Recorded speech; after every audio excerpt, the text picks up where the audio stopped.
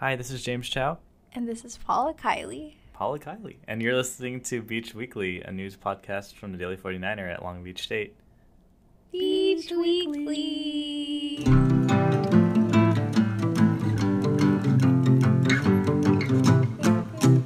This week was our Long Beach special issue, where we explored the culture within the Long Beach community. This issue is our first bilingual print issue, as well as the first issue to be distributed in Long Beach public libraries.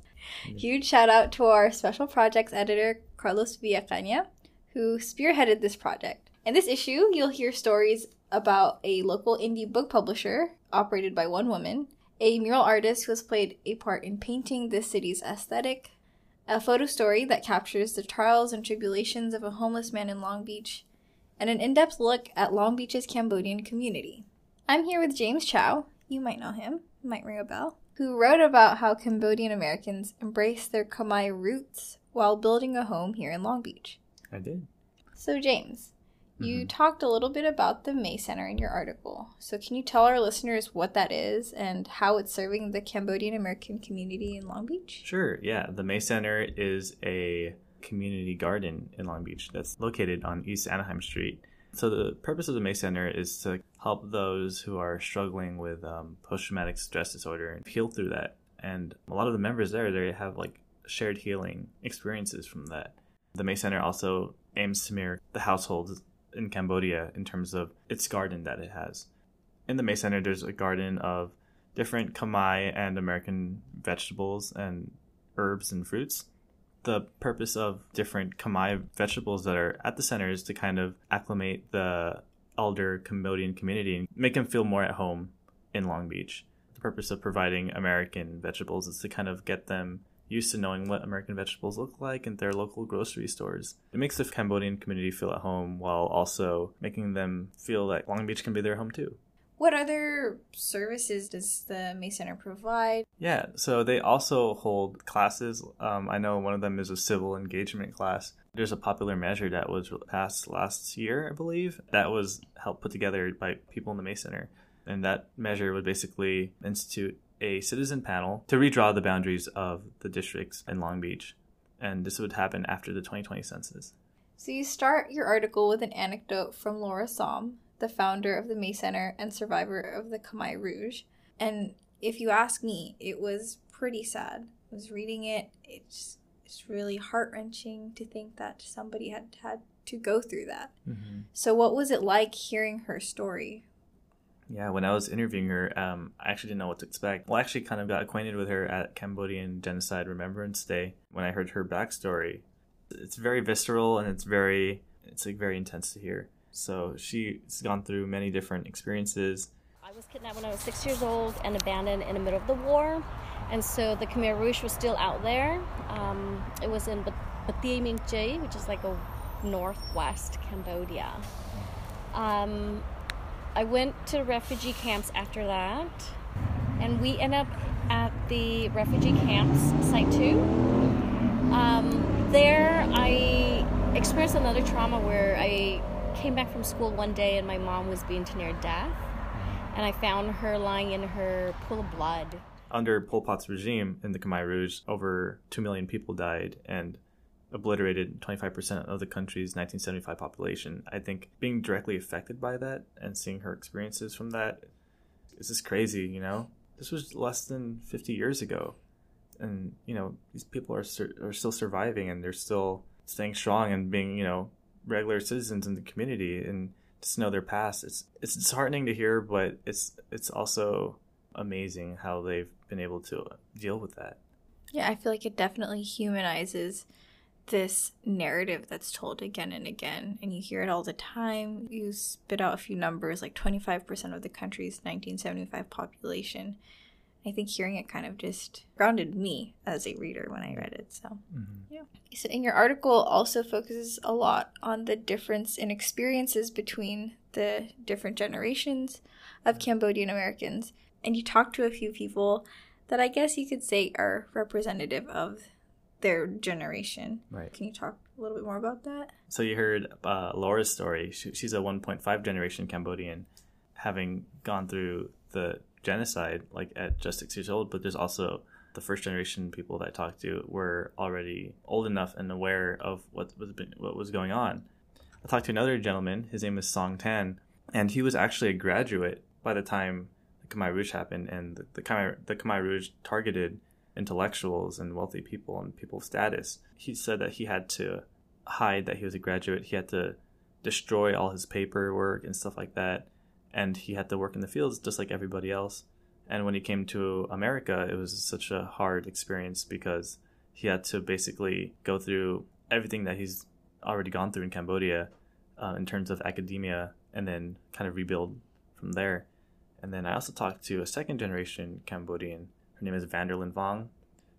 She is a president scholar here at Cal State Long Beach, and her mom is a Cambodian genocide survivor too. Vanderlyn would say how her mom would talk about her childhood, but then just pause and just kind of be taken back to that moment. The conversation would end there. But yeah, Vanderlyn is also, she wants to help her community. She's actually a Democratic delegate for the 70th Assembly District. So she's doing all that she can to help her community and to help just the Long Beach community in general. After talking to all of these people and hearing everyone's stories, what did you have any major takeaway after covering this story?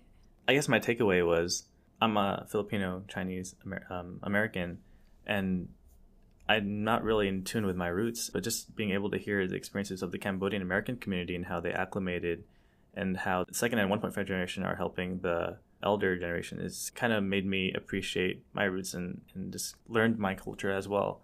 And I think that's kind of been a big thing for a lot of the stories I've covered this semester. I also covered the American Indian community, just seeing their experiences and seeing what they've gone through. It just kind of makes you appreciate their culture and appreciate your own culture.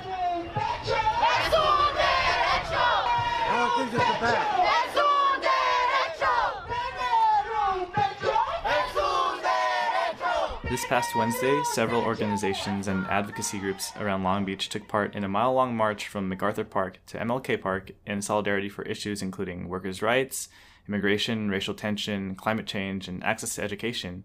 This event is May Day, or otherwise known as International Workers' Day. There were 4 folks from the 49er who covered the event. I'm here with one of them, Jonathan Rollison. So this is your first time covering an event like this, right? Yeah, I've actually never been a part of a march of any sort. I always see the Women's Day marches. I've heard about May Day before, but I've never actually been to one. Actually, being there was quite the spectacle. When we got there, it was just some park, right? There were a bunch of folks gathered near some benches. There was kids playing basketball, soccer in the background, that sort of thing. And as we get closer, I meet up with the rest of the 49er staff that's covering the event. For the first half an hour, it's people just kind of milling around. The old-timers, wearing kind of their faded protest shirts from the days long past. Younger people with, big signs, handmade, and some looking more professional than others. But everyone who was there was really passionate. There were speakers speaking. They started with a commencement, the Native American tribe that originally inhabited the area. Later on, they had some spoken word pieces, as well as people documenting their experiences and celebrating their victories relating to improving working conditions. So what were some of the issues that the demonstrators were advocating for?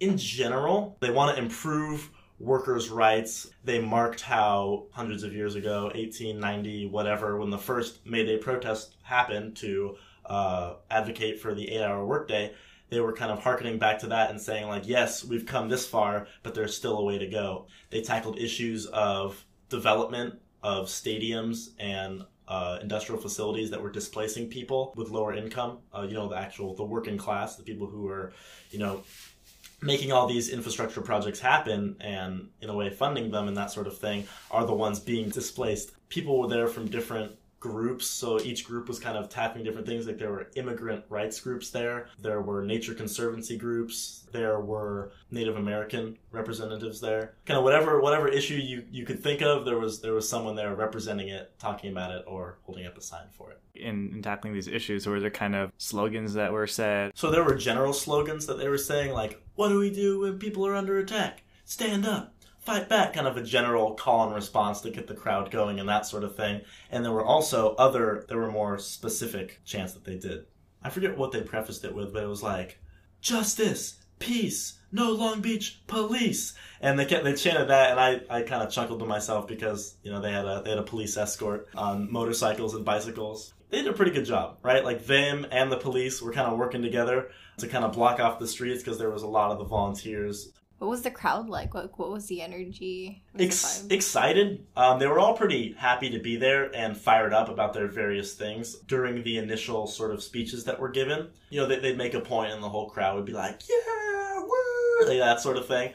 They were chanting. There were kids playing. That like their parents had brought them. They're in the little shirts that said like, "No fascism now, no fascism ever," like that sort of thing.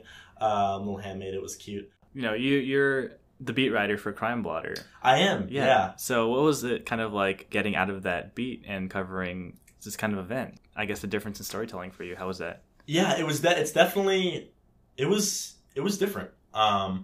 When I write for the Crime Blotter, I talk with Captain Richard Goodwin, and we go over things that I pick out, right? There's a suspicious person. He reads the report for me. We discuss it. We talk about it. Essentially, all I have to do is re-listen to the recording, cut out the stuff that doesn't make any sense, follow up with him if there's any gaps, that sort of thing. So I don't want to say that it's, easy, but it's laid out.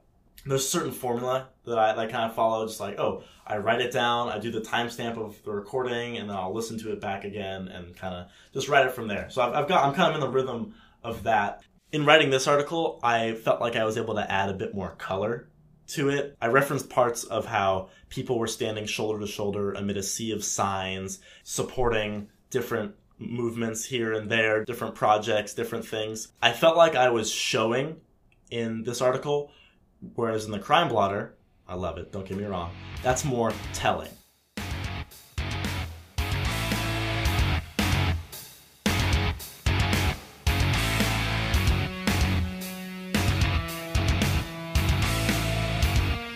Saturday will be filled with huge events, while the men's volleyball teams will look, sweat, and fight for NCAA championship gold at the Walter Pyramid. Across campus, there's another kind of energy, one of glitz, glam, and high heels that will fill the beach auditorium. Fraternity Delta Lambda Phi will be hosting its 10th annual Draglicious event Saturday. And while the event will definitely be a fun one to cover, the Daily 49er has a bit of a stake in it. We're here with our managing editor and incoming editor-in-chief, Austin Rumbley, to tell us what that stake is. So I will be in drag. You will be in drag. You will be in drag. And tell us, Austin, what's your drag name? Fettuccine Alfredo. Yeah, it's a food-themed, it's like their... House? Yeah, house.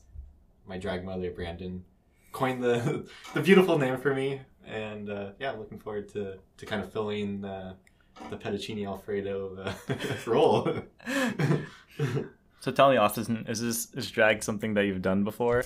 It is not something I've done before, but it's something I've always kind of been interested in. I'm very, very thankful for this opportunity to kind of get to live out this dream. And what kind of made you want to do it? I don't know if there's any specific reason, but it is it's a whole other world that I've seen from afar. I think it's something that there's an opportunity to get immersed in it, explore that side, Can you tell us a little bit about the process? What have you been through to get here? Yes, that's a great question. So it's pretty intimidating, first of all. There is a lot that goes into the whole makeup process and the routine. Brandon has graced me with his wisdom of teaching me how to dance, how to walk in heels, and that's been a whole process. The attire, building the female mold, especially for myself who needs a lot of help. So can you tell us a little bit about your mother, Brandon Ha, who so graciously came on this project and took our Austin, yes. Our Austin, and is going to turn him into a queen. I'm super thankful to have someone like Brandon spend his time working with me and training me. He's definitely gone out of his way to make me feel welcome into the drag community, down to the music and the routine. He's basically coached me the whole way through, and yeah, it's meant a lot. So Fettuccine. What's your inspiration? What are you basing your queen on? Your queen persona? Ooh, I've always felt like I'm pretty sassy and I could speak to that Yeah. in the newsroom. Yeah. So I'm definitely using that like as like my my drag persona, you know, kind of like a sassy girl, and Yeah. She's Yeah. petty. She's she is petty. very petty. Yeah. So, the elephant in the room. So Austin, are you gonna tuck? So I talked to Brandon about this, and for those that don't know, tucking refers to taping the male genitalia back to kind of help build the female body type. But yeah, it requires literally taping. And so no, I'm not going to do it. Thankfully, like there's ways that you can look like a female with padding and other dress to hide that. We're recording this in preparation for this event. What are your feelings? We're 2 days away from the big show. How are you feeling? You're 2 days away. I'll be honest, I'm pretty nervous. There's a lot to learn in the next 48 hours. Down to knowing the lyrics of the song I'll be performing to. So yeah, I have a lot on my plate. I am gonna I promised Brandon I would study. You know, I'm not gonna let him down. I don't want to let the community down. I don't want to make a fool of myself. You know, I want to be comfortable. And so yeah, I'm taking this seriously. Gonna make sure I do my part because Brandon's definitely done his. You've gone through much of this process, from the makeup to the dancing to learning the lyrics, just being a woman, being in drag. What's your favorite part of the process? I have yet to dress up, but I'm kind of looking forward to that. Kind of seeing what I actually look like in drag. I don't know how beautiful I'll be, but I think you'll be very beautiful, Austin. Yeah, Yeah. I'm sure you will be a very beautiful drag queen in your Benjamin covered bodysuit. Yeah. What are you performing? Like, what song are you performing? Bitch better have my money. Rihanna. We Yeah. love. I we will be love wearing her. a money suit. Nice, Ooh. nice fluffy green. You'll have to see it. Scarf. I don't know. It kind of all ties together. I plan on having some fun with the audience as I make my way to the stage. So stay tuned for that. Will do. You'll have to see it to believe it, and luckily you will, because we have a video that will be coming out the following week that documents Austin's entire journey. That's being produced by our video editor Adam Pacheco. So look forward to that. No, yeah, so I'll also be writing up my personal take about this whole experience. So look out for that on Daily 49. Bitch better have my money. Y'all should know me well enough. Bitch better have my money. Play down, call me on my blood. Pay me what you want me. Ballin' bigger than LeBron. Bitch, give me your money. Who y'all think y'all frontin' on? Like, And that's the podcast. That's the podcast. Can we sing the Campus Connection? Oh yeah, theme we can. song? We can. Rest in peace. Is this copyrighted? No, I don't think so. Or, I mean, we're appreciating CSULB JPR. Okay. Yeah. So, Rest in peace. yeah, rest in peace, old theme song. This is to you. Do, do, do, do, do, do, do. Please.